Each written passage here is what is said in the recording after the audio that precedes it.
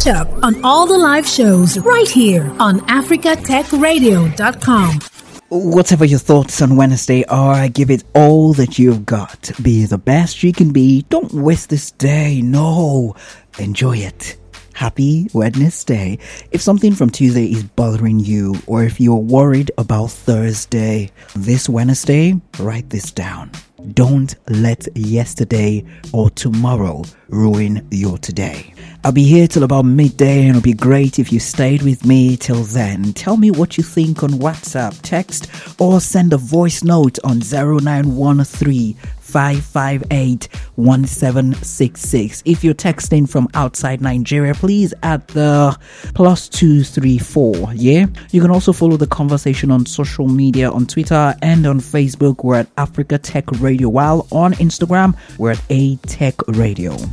So every day here at 9 a.m. GMT +1, three things. I dig into the rubbles of history and tell you what is really good to know from history today in tech. And then I get into the gist for the day. And then I help you learn a word in tech every day. That's exactly what I do. And then somewhere around the corner, you wouldn't expect it, but I'll be throwing around some very juicy, weird, I didn't make this up tech news, something you've never heard before, and you would think when you hear it that, I most likely made it up, but I can assure you, they always say, are you sure you didn't make it up? I can assure you, I never make any of that or those up. Welcome and sit tight, guys. The show just started. The man, Tony. The show, Tony's Tech Side. You're welcome. Well, if they say this is the greatest show, who am I to say no? Come on, I will not do that. This is the greatest show. Welcome to Tony's Tech Side. If you're just joining in, okay. The past is a stepping stone and not a millstone, and the sooner you realize that, the better it is for you. Today, as we step into the rubbles of history, we learn and pick a thing or two. This day, February 8th in the year 2005, Google Maps was launched to the public by Google. Yes, if you don't know what Google Maps is, okay, Google Maps is a web mapping platform and also a consumer application that is offered by Google. What does it offer? Satellite imagery, aerial photography, street maps, 360 interactive panoramic view of the streets, that's like street view, real-time traffic conditions, route planning for traveling by foot, car, bike, air, and public transportation.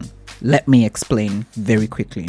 Now, satellite imagery is the image of a particular country, a place from the satellite outside space, right? So you can zoom into your village or to a country or anywhere from that. You don't need to be in the place. So I can zoom into California, a particular road in California. Aerial photography makes it able for you from, say, the bird's eye view or from the eye view of a plane across, right? You can zoom out and see like a particular area. It's like aerial photography. It's what they do when they're doing movies, yeah? That they see it from and it's about, and yeah, exactly. Street maps is, it shows you the map, every street, the map of a street or streets connected.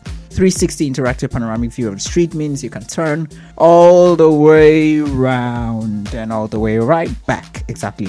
And real-time traffic conditions. So if there's going to be traffic on this road, it shows red on your map and it says, oh, there's traffic, you're going to have 4 hours delay on this route or not. And then route planning, if you want to move by foot or by car or by bike, or they just tell you by foot it's going to take you 3 hours to get here, by bike it's going to take you 20 minutes, by car it's going to take you this number of time. And also public transportation, I think train too, yeah.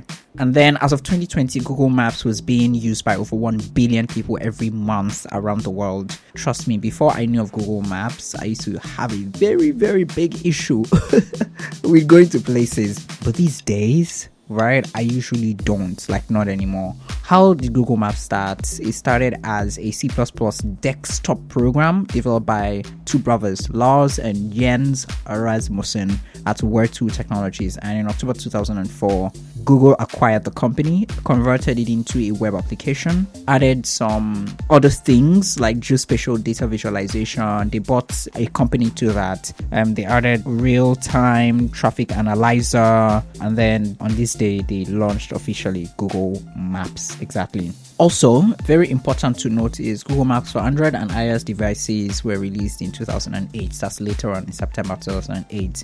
And features such as GPS turn-by-turn navigation, along with dedicated parking assistant features, were also added.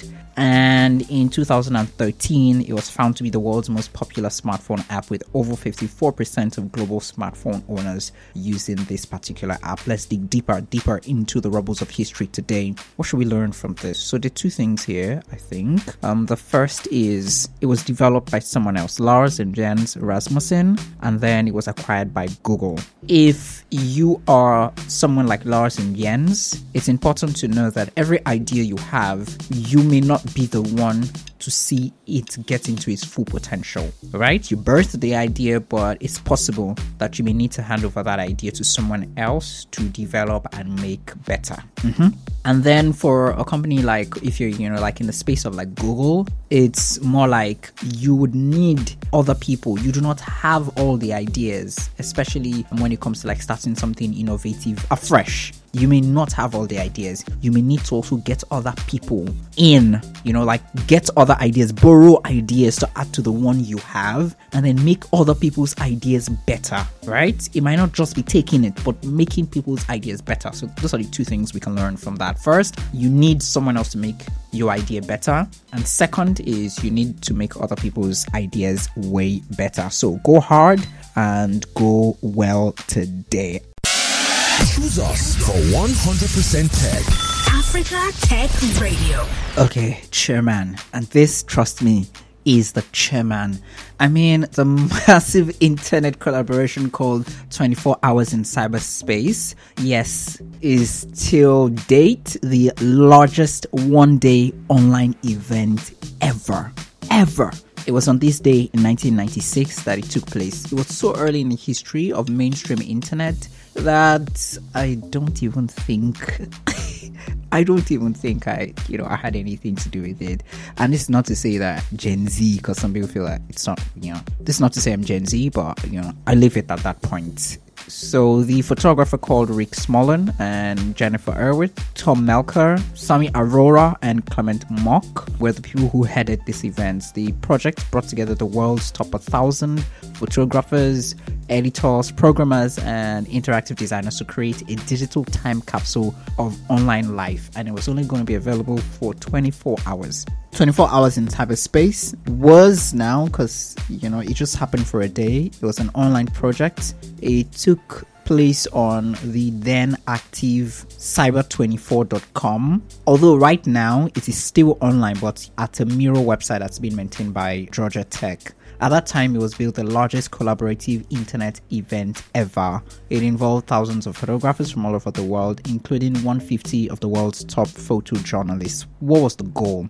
The goal was not to show pictures of websites and computer monitors and just anything that, would just show pictures of the internet life or what the internet was at that time. Rather, the goal was for images of people whose lives were affected by the use of the growing internet to be showcased. Photographs were sent digitally to editors who were working real time to choose the best pictures to put on the project's website. The website received more than 4 million hits in the 24 hours that the project was active. Now, the tech infrastructure of the project was provided by a startup company, spin-off from Apple Computer, called NetObjects, and it was founded by Samir Arora, David Kleinberg, Clement Mock, and Sal Arora. NetObjects was the first to create the tech that would enable a team of the world's top picture editors and writers to become instant web page designers. So what did he let them do? What they are best at: edit and write, and automatically generate finished, sophisticated web pages that millions of people were able to see only minutes after they were designed. 3 million people clicked onto the 24-hour site, and the buzz of publicity surrounding the 24 Hours in Cyberspace project helped NetObject raise $4.4 million in venture capital. This project reportedly cost as much as $5 million and was funded with assistance from 50 companies, mostly in form of loans of computer hardware and tech experts to run the project. And some major supporters that were listed: Adobe Systems, Sun Microsystems, and Kodak. These are like three of the major ones that were actually listed in a bid to tell our stories. It's really, really, really important. Now, this reminds me of a thought shared by someone. I think I'll just let you listen to it instead of hearing those thoughts myself. So please take a listen. We have less people contributing to Wikipedia from Africa compared to other parts of the world. And when you look at it, it is African stories that are being written. So if they're not written, then we're not represented well. It might be written, but written by someone else who is not from Africa. So we need to write our own stories. Information about Africa is missing. Our stories are not going to be heard. So we need to contribute to Wikipedia so that our stories are out there, and also to preserve our heritage as Africans. Africa Tech Radio. So it's really important that we do this. Wikipedia right now is about the largest resource, and we can tell our stories on the largest, and we can also create spaces, platforms where we continuously tell our stories. And that's exactly why we're here, Africa Tech Radio, to tell the stories in this space. Use tech to tell all kinds of stories that affect us as humans, as Africans. It's really important that we stamp our feet and make our own mark in the history of storytelling. We are great storytellers, but I think we're beginning to, you know how you're like trying to be like someone else and then you lose yourself in trying to, exactly, I think that's what we're doing. And when we take a look at the past, right, we may not have all of our past on the internet, right, like history, so we can dig in and find precious things that we can rely on as motivation for the future, but we can start sowing those things now. The past is always a place to learn from and not a place to live in. We cannot return to our past. No, we can only move forward, but then we can learn from the rubbles of history of Africa and how great we have been and how we have faltered and fallen a lot of times, but have continued to rise, but have continued to shine. Brighter days ahead, surely. I'll let Salty Soul tell the story better in a song, yeah? You're listening to Tony's Tech Side. Yep, so learn a tech word today. What's our tech word for the day? Simple. File. Yes. Oh, have you sent over that file?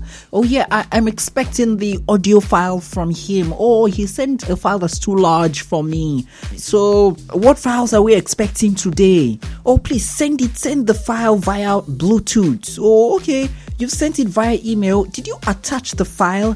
File. Yes. Simple terms. A container in a computer system for storing information. You know how you have your house and you have sugar, you have salt, you have water, you have anything, rice, gari, whatever, millet, and then you buy them. You get them from someone, and you're like, how can I store and safekeep this thing I have? Then you go all out and you get a container that can preserve whatever you have, and you put it into the container. You cover it, you seal it up, and then whenever you need it, you go into the container. Some people usually mark things in their houses, they name them, they put name tags on them so they can remember the content of this particular container. And it's the same thing that happens when you're selling something, because this isn't just, for you personally. If you're selling something where you have a service, you have something where this thing is in, right? Especially if you're selling not services, but like you can have files for like services, but then you're selling something that is concrete. So you put it in something and you package it. That's the file. We're putting it in a file. Students, documents. You have your documents, right? For processing whatever you want to process. For those who still deal with documents, and you put it in a file, and then they tell you submit your file. So files used in computers are similar in this feature to that of paper documents, like I just said, used in library, in offices, and things like that. There are different types of files. When I was giving the example at first, I said, audio file, this, attach it. So there are text files, there are data files, There are directory files, binary and graphic files, and these different types of files store different types of information. In a computer operating system, files can be stored on devices, on drives, any other storage device. In most operating systems, a file must have a unique name within a given file directory. So if you're putting it under music, it must have a name under music. If you're putting it under videos, you must have a name under videos. However, while creating a file name, certain characters are considered illegal and cannot be used. A file name is a name with a suffix, which is also known as a file extension. DOC, XLS, Excel, documents. The file extension is 2 to 4 characters following the period in the complete file name. The file extension helps in identifying the type of file, the file format, and the attributes associated with the file, so the computer can read, and you also can know that, if it's an XLS file, if it's a DOC file, you just know. If it's DOCX or DOC something, you just know. And most modern computer systems provide security or protection measures against corruption of the file or the file being damaged. The data contained in the file could range from system-generated information to user-specified information, and then file management is usually done with the help of the operating system or third-party tools, or done manually at times with the help of the user. The basic operations that can be performed on a file are: you can create a new file, you can modify the data or the attributes of a file, you can read a data from the file, you can open the file in order to make the contents available to other programs, you can write data on the file, you can close a file, end the operation of a file. In order to read or to change data in a file, you need specific software associated with the file extension. So I hope you've learned a thing or two today. Tell us what you have learned today from Learn a Tech Word today at Africa Tech Radio on Twitter and on Facebook, and at A Tech Radio on Instagram. Yes, from now on, know that you have learned something. Use the word as often as possible. Try to intentionally associate it with things that are real life things, and don't just let it go like that. When I return, I will be sharing juicy tech stories across the continent of things that impact Africa too. So don't go anywhere at all. This is Tony's Tech Side, Africa Tech Radio. At Africa Tech Radio, We believe that information is at the heart of development. get it. Get informed. Africa Tech Radio. Okay, so I played this because you wouldn't really understand it, but two big cats in the wild west of tech are taking a swipe at themselves, and I'm talking Google and Microsoft. They are part of the party called the Big Five in tech, global Big Five in tech, but they're taking swipes at themselves. And you know what is causing this? They're hustling on the streets of AI. And we haven't even started talking about the metaverse and those who are hustling on that street. I mean, Meta and Google and the rest of them, the big boys field. This is the field of AI, and whoever gets it right first, whoever gets it, that's it. It sets you off a decade ahead of others. You know, I told you this week that Google announced Bard. I think that was just yesterday or 2 days ago. And I told you also that Microsoft had an event a day after Google announced theirs. And I think Google also has an event too. But then Microsoft has unleashed ChatGPT AI in Bing, Edge browser, to challenge Google. This was big yesterday. A new version of the Bing search engine.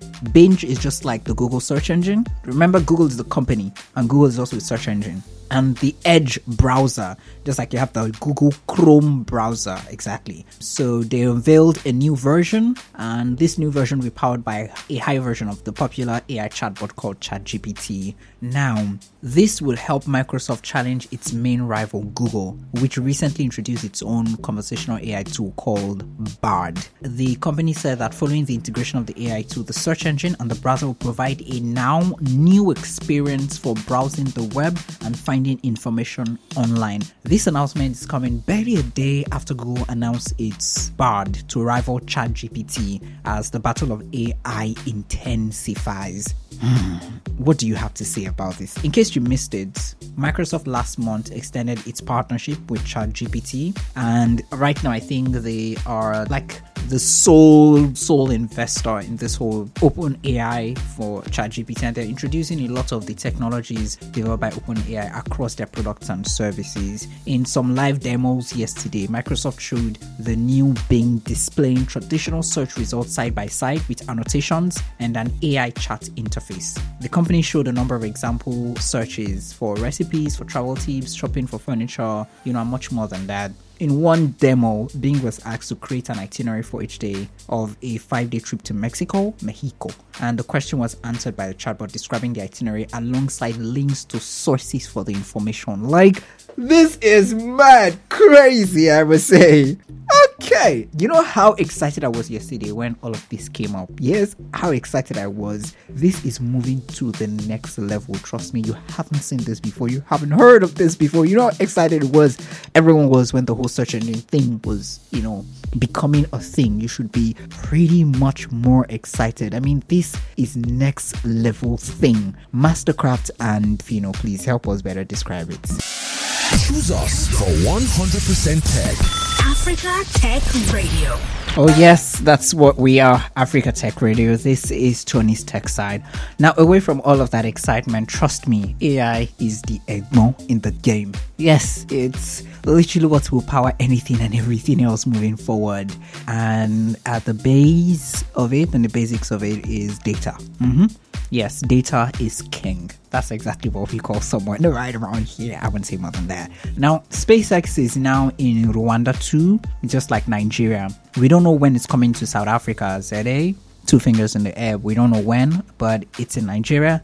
And the Rwanda Space Agency just announced that Starlink has been licensed and approved to provide internet services and high performance connectivity to Rwanda through its constellations of low Earth orbit LEO satellites.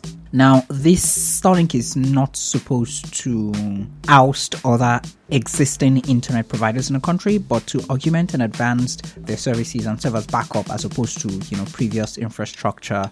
When Starlink is expected to begin operations in the first quarter of 2023 and would ensure connectivity capability for undeserved and remote areas in the country. But come on, the cost, underserved and remote areas. I don't know if they can afford it, but something that they can afford would be the AFDV's Fashionomics in Africa Incubator, and of course we get the chance to win $10,000. Yes, this Fashionomics Africa Online Incubator and Accelerator Program is in its 2nd edition and it's accepting applications now.